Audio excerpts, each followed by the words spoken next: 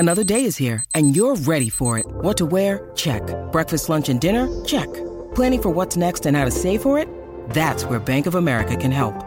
For your financial to-dos, Bank of America has experts ready to help get you closer to your goals. Get started at one of our local financial centers or 24/7 in our mobile banking app. Find a location near you at bankofamerica.com/talktous. What would you like the power to do? Mobile banking requires downloading the app and is only available for select devices. Message and data rates may apply. Bank of America N.A., member FDIC. G'day, Mike Hussey here, but you can call me Mr. Supercoach. KFC Supercoach BBL is back and there's 25 grand up for grabs. So what are you waiting for? Play today at supercoach.com.au. T's and C's apply. New South Wales authorisation number TP/01005.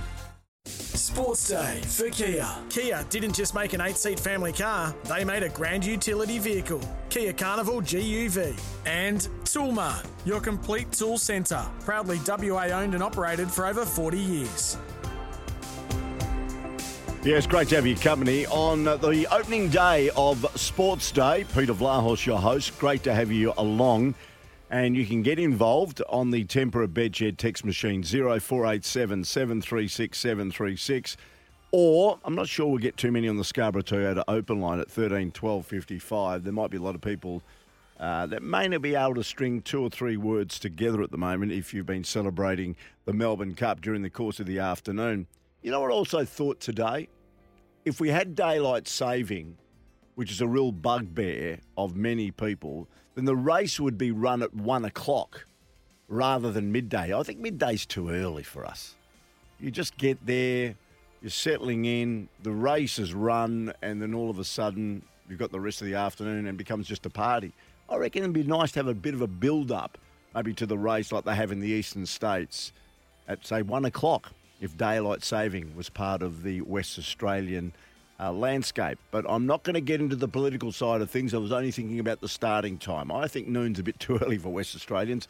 1 might be a bit more accommodating. I'll tell you what's accommodating, not for Australia in the ICC T20 World Cup, is the fact that England are certainly putting the heat on New Zealand. Now, Liam Livingstone has just been dismissed, bowled by Ferguson for 20. And this update, thanks to Tyre Power, buy 3 and get 1 free on selected Falcon all-terrain tyres at your local Tyre Power. Livingston went for 20, but it has been all Josh Butler, the skipper, the wicketkeeper, who's been brilliant. 73 not out at the moment of 47 balls. He's hit 7 fours and 2 almighty sixes. He opened the innings with Alex Hales, who put on 52 himself with 7 fours and a 6. Moeen Ali came in after Hales was dismissed. Didn't last long, only made 5. And then Livingston came to the crease and hit 20 off 14 balls, 1 4 and 1 6. So currently, England, with 2 overs to go, are 3 for 154. 3 for 154.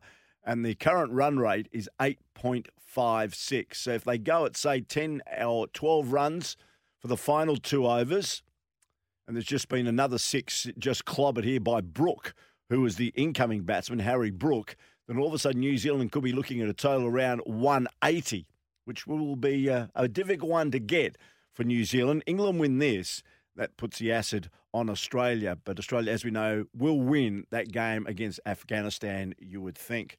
In the Sheffield Shield match, it's been quite bizarre. Queensland were dismissed for 211.